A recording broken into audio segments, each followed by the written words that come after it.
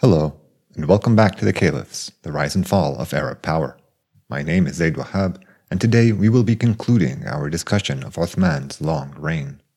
All that discontent we talked about last time will begin to get out of hand, but as things get more volatile, the Arabs providing our narrations again disagree on what was going on, so we'll be sifting through some contradictory accounts one more in this episode, unfortunately. I'll do my best to keep things tidy, and when it's all said and done, it will be difficult to speak of a united Ummah ever again. Episode 11, Othman's End.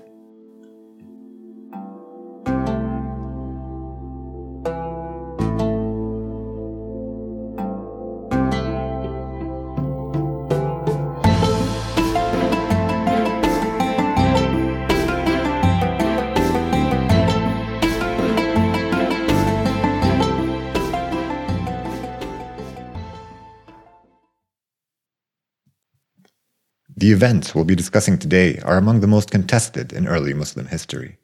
It goes beyond the usual sort of dissonance, too. There is so much variation within each of the two main traditions that there is no need to present separate Sunni and Shia narratives, and it's enough to note that generally the Sunnah sympathize with Uthman, while the Shia do not. Remember, there weren't any of the ideological or religious differences that lead us to think of these two groups as different sects yet. The difference between the two was still purely political, so it might be more apt to think of the Sunnah and Shia as the government and opposition parties, respectively. That said, there are many Sunni narrations chiding Uthman and oppositional Shia ones of the Caliph trying hard to make things right. The challenge in telling this part of our story is more about piecing together a believable sequence of events which can account for at least some of the confusion that will ensue. Here's what we have to work with. Broadly speaking, I've come across two kinds of narrations about the events we're going to be talking about today. The first are general overviews, which summarize events vaguely, but offer a complete version of Uthman's last years as caliph. I'll give you a few examples of these soon, especially as two of our main sources, Al-Yaqubi and Al-Mas'udi, offer us their histories in a coherent flowing stream. So theirs are what I am calling general overviews. The encyclopedic Al-Tabari, however, has a lot more going on. His history contains several general narrations telling the whole story start to finish, and about 24 detailed narrations which focus on certain events which happened at some point during those years, and reading him gives us a much fuller appreciation of this critical juncture in Arab history.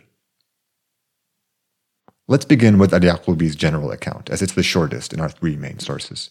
He just says that people grew tired of Uthman after his 6th year in office, listing a number of things people held against him, most of which we've already mentioned. He goes on to say that in 656, rebellious armies arose from Iraq and Egypt and surrounded the capital, demanding Uthman step down. After their demands were ignored, they laid siege to the caliph's house, and things escalated from there. That's it. Al-Mas'udi's account is similarly brief. After mentioning some of the early opposition we discussed last episode, he says that in 656, 3 armies came to Medina, demanding the caliph behave more justly. Uthman asked Ali bin Abi Talib to go speak with them, and Ali got them to agree to turn back after the caliph promised to address their concerns. Days later, they caught a messenger from the caliph trying to sneak by them on the road to Egypt, with orders from Uthman calling for their punishment. Furious at their betrayal, they rode back to Medina and laid siege to the caliph's house for 40 days before things took a turn for the worse. So this is what general accounts are like, and there are many similarities and some notable differences between these two. Al-Tabari reports a handful of comparable general accounts, and we end up getting a much more diverse bunch. An infamous general narration is one I alluded to many episodes ago, which has a Yemeni Jew going around the caliphate making up lies about Uthman in order to split the Ummah apart. If you have an excellent memory, you might remember that back in episode 3, I mentioned how some of the more extreme Sunnis, in their efforts to shield early Muslims from any criticism, rely on narrations which blame a Abdullah ibn Saba for all the early discord in the Ummah. Well, 656 is when that fictitious troublemaker was at his busiest. By now, he is said to have already toured the entire caliphate, trying desperately to spread dissension among the Muslims. He came up empty-handed in Syria, met very limited success in Iraq, but found plenty to work with among the troops in Fustat. He molded their naive minds, convincing them that their caliph was ruling them unjustly, and that their prophet would return from the dead just as Jesus had, if they would only dare to put his ummah back on the right path. Their passions thus inflamed, the troops mutinied and sent an army to Medina, killing the caliph and splitting the Ummah, all exactly according to the scheming Yemeni Jews' plan. There's not so much to say about this obvious fabrication, which is basically dripping with toxicity, except maybe to note the irony of how a story designed to shield the Arabs from looking bad makes them out as violent puppets instead. Okay, enough fun. We need to get serious about covering this part of the history. The 20-something detailed narrations in Al-Tabari present a great but not uncomplicated source for us to work with. There is a lot of conflicting information, and summarizing and commenting on each narration proved way too confusing. Instead, I broke each of them down into multiple themes, tallied up how many times these came up in the various tellings, and tried to fit as many of the accounts that presented the most common themes in what seemed like a plausible order. The story you're about to hear is the result of this process, and it starts 2 years before the showdown in Medina, in the year 654. Last episode, I literally ended my discussion of Kufa by saying that the once restive city would not exhibit any notable unrest for years to come. Its new governor, Sa'id ibn al-As, was not as popular as I had let on, though. He displayed the same favoritism that got him the job, and it led to resentment among the troops, much like Abdullah bin Abi Sarh's government had in Egypt. While his Islamic credentials were not as compromised as his predecessors, his rewarding of loyalists led to the alienation of a good chunk of the city's tribal armies. Here's the seemingly trivial event which set that powder keg on fire. After about 5 years in charge, Sa'id ibn al-As is said to have called the fertile lands of Iraq the gardens of Quraysh. He said this in public in Kufa, and his candid comment hit an already inflamed nerve. What the statement implied was that the conquered lands were the property of the caliph's tribe, to which the governor belonged. Malik ibn Harith, a fascinating larger-than-life type character who will play an important role in our next few episodes, is said to have roared back in reply, "Do you take what God has honored us with for our blood as your own?" Malik was very popular in Kufa, and his fearless criticism of the governor earned him even more support. What's interesting about Malik is that he had no prestigious tribal ancestry or anything like that.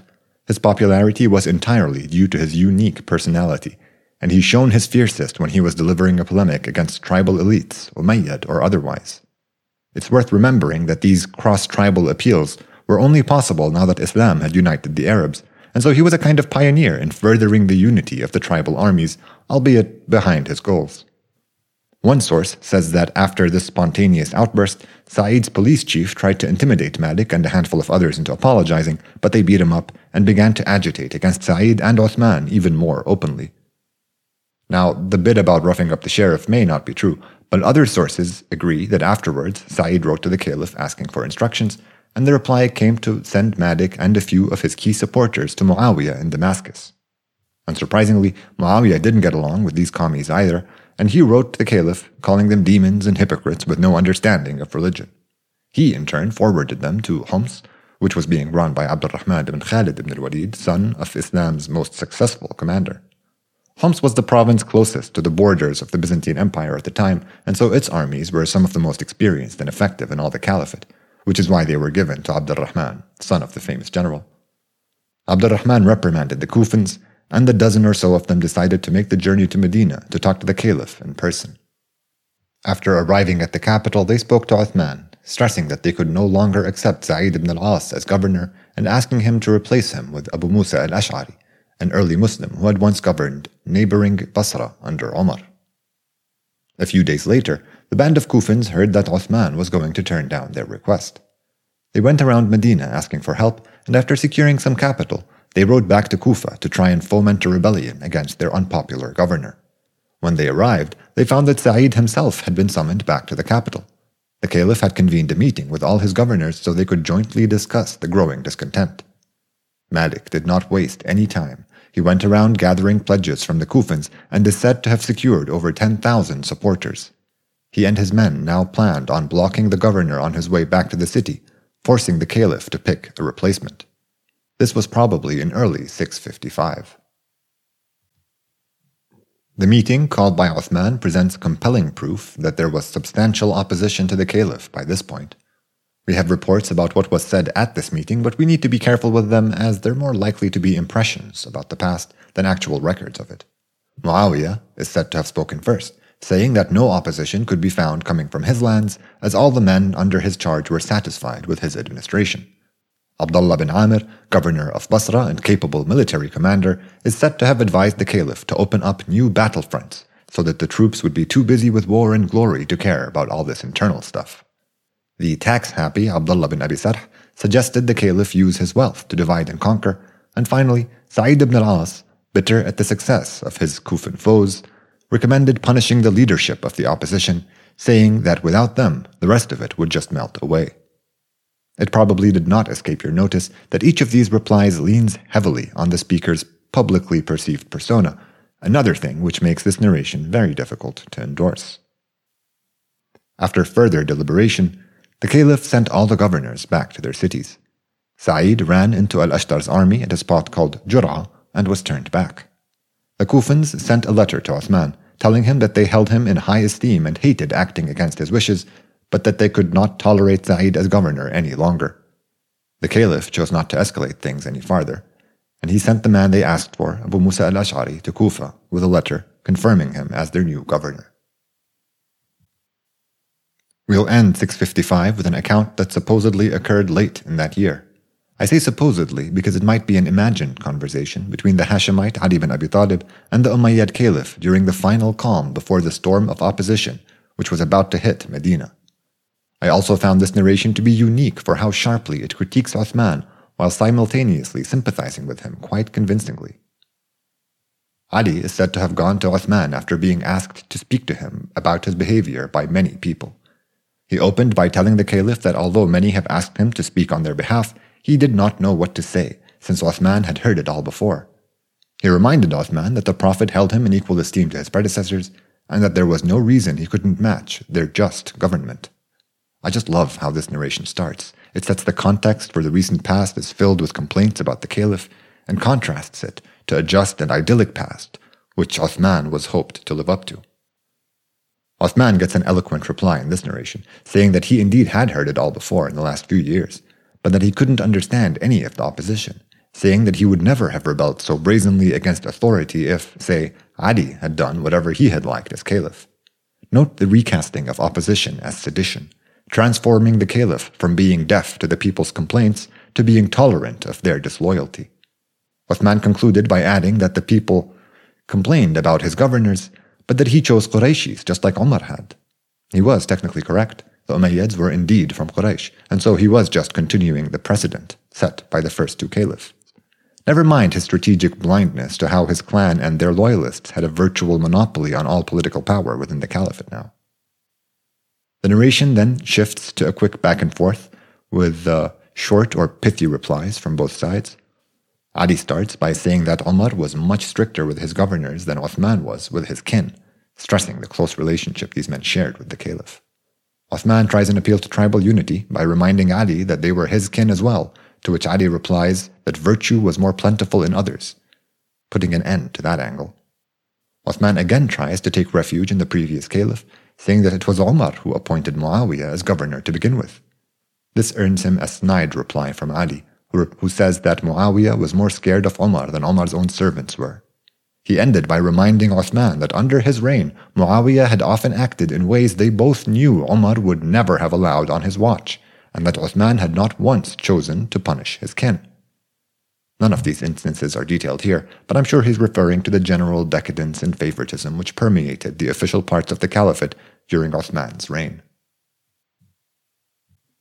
The next time Othman addressed the people, he started by berating his opposition, saying that everything has a flaw and that the flaw of his ummah were the jealous few who only sought to spread dissension. He marveled at how Umar was loved for his strictness, while that after taking advantage of his good nature he was faulted for his kindness. Finally, he made a heartfelt plea that he truly had done his best for the caliphate, saying that if those opposed to him didn't agree with his use of the ummah's wealth, then he couldn't understand why the caliph didn't have the right to administer his treasury. Towards the end of his speech, Othman's cousin and counselor Marwan ibn al-Hakam suddenly interjected and threatened violence on anyone who tried to take the leadership out from Umayyad hands, and the narration ends with the caliph telling everyone to pipe down as the crowd in attendance erupts in response. I like this story a lot, and I think it's a shame how suspiciously perfect it is as a summation of multiple important themes from this chapter of Arab history. It contains Ali embodying the voice of ideal justice, Othman helplessly trying to defend his position and undo the consequences of his, let's say, generosity, Marwan threatening to put all the tribal loyalists empowered by his cousin's administration to violent use, and even allusions to Muawiyah's unchecked power. It's a real jackpot of a narration, and as such it is probably too good to be true. One last thing before we begin our discussion of 656. I should introduce you to the two figures from Egypt who will play an outsized role in today's events. The couple had a lot in common.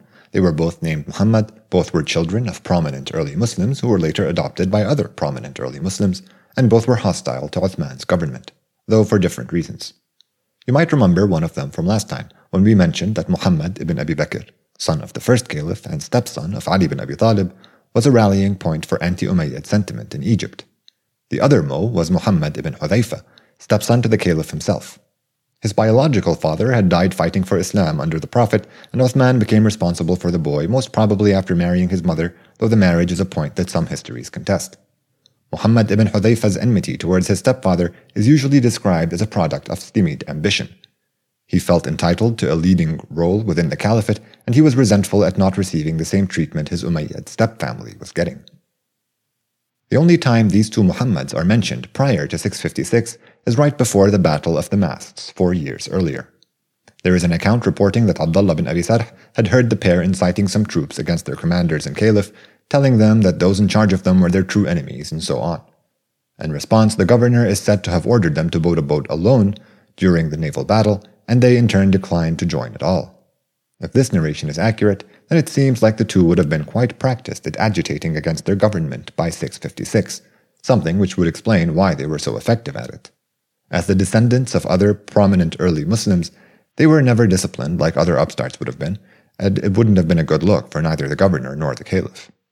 Uthman did once send his stepson some money and silks to try and win him over, but Muhammad ibn Hudhayfa displayed these gifts at the mosque as proof of how corrupt the caliph really was. The chaos in 656 starts quite abruptly, and the one narration I found which may explain its origins is unfortunately unreliable otherwise. It says that during the pilgrimage season of 655, when Uthman's popularity was at its all-time low, a number of disaffected troops from Fustat, Basra, and Kufa met in Mecca. They talked about how the Kufans had successfully forced the caliph to change his Umayyad governor there, and they made plans to return the next year in much larger numbers to force Uthman to accede to wider reforms within the caliphate. This narration makes sense to me because it stresses the timing of the pilgrimage. It really is the only time of year where hundreds of troops could converge around Mecca without being suspicious. Abdullah bin Abi Sarh was in Medina in the spring of 656, probably discussing the troublesome discontent in Egypt with the caliph. He left some guy in charge, although the sources don't really agree on who that was. Apart from being yet another reminder of how unreliable oral histories can be, it doesn't really matter, because that's the moment which Muhammad ibn Hudhayfa chose to strike. He rallied some of the disaffected troops, kicked the provisional governor out of the city, and took the palace Abdullah had built for himself in Fustat. He then sent about 700 men out to the capital, intent on forcing the caliph to replace their unpopular governor and reform his ways more generally. The Egyptian troops camped right outside Medina. Some of their leaders entered the city to ask its prominent citizens how best to proceed, and it seems they were welcomed by many. Ali bin Abi Talib, however, warned them against the evils of storming the city and advised them to stick to their method of sending small delegations to discuss their concerns. Muhammad ibn Abi Bakr was already in the capital, and his closeness to both his stepfather Ali and the rebels made sure that Ali's counsel was heeded. Uthman did not want to meet the rebels or any of their representatives, saying that he worried it would set a precedent and only encourage this sort of behavior. He asked Ali and Muhammad ibn Maslama, the previous caliph's incorruptible spymaster, to act as his negotiators instead. It's important to note that at this time of need he could only rely on non-Umayyad advocates, and these two were the best possible choices, a Hashemite cousin of the Prophet and one of the most distinguished of the Ansar. The pair listened to complaints put forth by the rebels, spoke to the caliph about them, and finally got him to promise to address their concerns thoughtfully. Their complaints are familiar to us by now: nepotism, taxation, bad governors, and too little local control of the revenue from the conquered lands. The rebels were satisfied with the caliph's promises and Ali and Muhammad's word to see them through, and they prepared to set out on their journey back to Fustat. That wasn't so chaotic, right? Well, it's about to get a whole lot messier. We're told about a number of speeches given by the caliph after the troops were gone.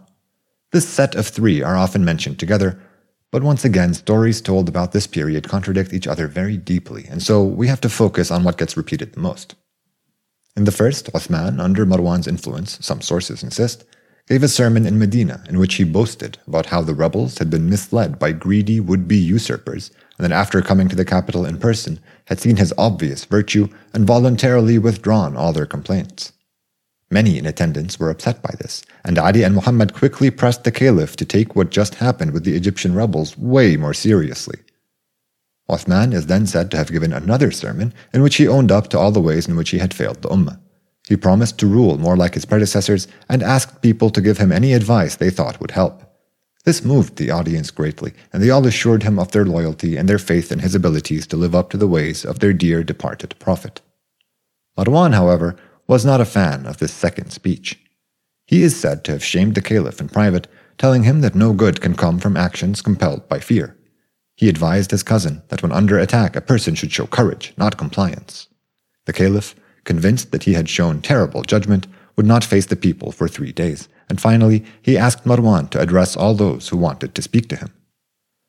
Marwan's speech was more of a rant in which he accused everyone who had any advice for the caliph of being a usurper, out to wrest power from its rightful place, in our hands, as he put it. He went on to insult them further, and finally he threatened those who would not desist with violence. The next time the caliph tried giving a sermon at the mosque, he was shouted down by angry cries asking him to abide by the Book of God, and prominent companions of the Prophet like Aisha, Muhammad ibn Maslama, and the members of the Electoral Council now totally abandoned him. Meanwhile, on their way back to Fustat, but just a couple days away from Medina, some of the Egyptian troops spotted a messenger trying to get by unnoticed. After recognizing him as a servant from Othman's household, they searched him and found a note sealed by the caliph's own ring. They opened the missive and discovered that it contained the names of their leaders with orders to punch them as soon as possible. They furiously turned back to the capital at this betrayal, and when they got there, some camped outside like last time, but many went even further by entering the city and laying siege to the caliph's house. Around this time, 2 smaller rebel armies arrived, 200 men from Kufa and another 100 from Basra. These 2 camped outside the city, and only a few of their men joined the rebels in their siege. The rebels enjoyed a kind of public legitimacy for the first few weeks, as people were truly scandalized by the behavior of their caliph. Some sources blame Marwan for everything, saying Othman's only fault was that he wouldn't bring his own cousin to justice, but it's really difficult to make a call on such contested history. What does seem to be clear is that the majority of Quraysh felt like Othman was just reaping what he'd sown, and a good example of this can be seen in Aisha's reported behavior. She is said to have turned down requests by Othman's loyalists to stay in the capital and use her influence to dissuade the rebels, saying that she saw the justice in their struggle, and that Othman had brought this upon himself by not appointing other Qurayshis as governors. And after rebuffing Othman's loyalists, Aisha left to attend the pilgrimage in Mecca not too long into the siege. The remaining members of the Council of Early Muslims were also of little help to the caliph in these dire days. We've already mentioned how Ali bin Abi Talib had tried to act as an intermediary between the rebels and Othman the first time they came around, but now that the caliph had betrayed both his trust and the rebels, there was little he could do. Sa'd bin Abi Waqqas and Al-Zubayr are only mentioned in a few narrations in which they declare their neutrality, citing the Prophet's teachings on the importance of abstaining from activities which lead to dissent. Talha is the only early companion who is implicated in the uprising in multiple tellings. He isn't depicted as any sort of mastermind, but as someone who supplied the rebels with food from his personal stores generously, especially in the earliest days of the siege. Othman continued to lead prayers in the mosque for the first couple weeks, but after an argument escalated to a scuffle one day, he remained secluded in his house, at times addressing the people from his roof or his balcony. The siege began as a peaceful affair, and everyone was allowed to go about their business. The rebels felt justified in their actions and maybe even certain that things were going their way. Despite his tribal tendencies, Othman fully respected the sanctity of Muslim blood, and even his harshest critics did not charge him with deadly violence towards his opponents. But the longer the siege went on, the more aware the rebels became of how desperate their situation actually was. After all, as soon as the pilgrimage was over, there were going to be thousands of Muslims loyal to Othman whom the caliph could call upon in nearby Mecca. So the rebels must have realized that their position was only getting more precarious with time. They began pressuring the caliph to give in to their demands by denying the delivery of water into his house, stopping first one of the mother of the Muslims, then Ali bin Abi Talib himself from carrying any to Othman in person. They demanded that Othman step down from his role or hand over Marwan, depending on who you're reading, but the caliph would not comply. As their actions became increasingly reckless, conflict was bound to occur. At this point in the siege, about a month into it, the people of Medina feared the rebels, and there were at least 30 people guarding the caliph's palace. These included local leaders, the sons of the council members, and many Umayyads, or their loyalists. One day in mid-June, one of the rebels, an aged companion of the Prophet, was hectoring the caliph from beneath his palace balcony, demanding his abdication and so on. An annoyed Umayyad loyalist dropped a rock on him from the roof, killing the old man instantly. The rebels demanded justice from the caliph and that he hand the man over. When the caliph refused, the rebels were outraged. They rallied all night and lit fires around the palace. In the morning they attacked, setting fire to the palace doors and wooden roof. Othman ordered his defenders to lay down their weapons that night, saying that the rebels only wanted him and that there should be no unnecessary bloodshed. Many respected his wishes, but some of the Umayyads tried to make good on Marwan's earlier threats. They attacked the rebels and a bloody skirmish ensued. Marwan was almost killed by a stroke to his neck, but he was saved by his wet nurse of all people, who was still in Umayyad service. Meanwhile, in the palace, at least 5 loyalists died protecting the caliph. A few of the rebels eventually burst in on him in his room where he was reading his Quran with his wife, Naila, by his side. We are told that she lost 3 fingers trying to shield him from their first flash, and the old man quickly met a gruesome death. The palace was pillaged, and Othman could only be buried the following evening. The rebels even prevented his burial in the cemetery, and so he had to be interred nearby. You might think that the Umma had been here before, having lost its second caliph to the assassin's blade. But when Umar was killed by Fayruz, he survived long enough to put together a council to legitimate his successor, while his murderer took his own life. This time the roles were reversed. The caliph wasn't around to influence his succession, while his killers had all the power in the capital. Join me next time to hear about the frenzied aftermath on the caliphs, the rise and fall of Arab power.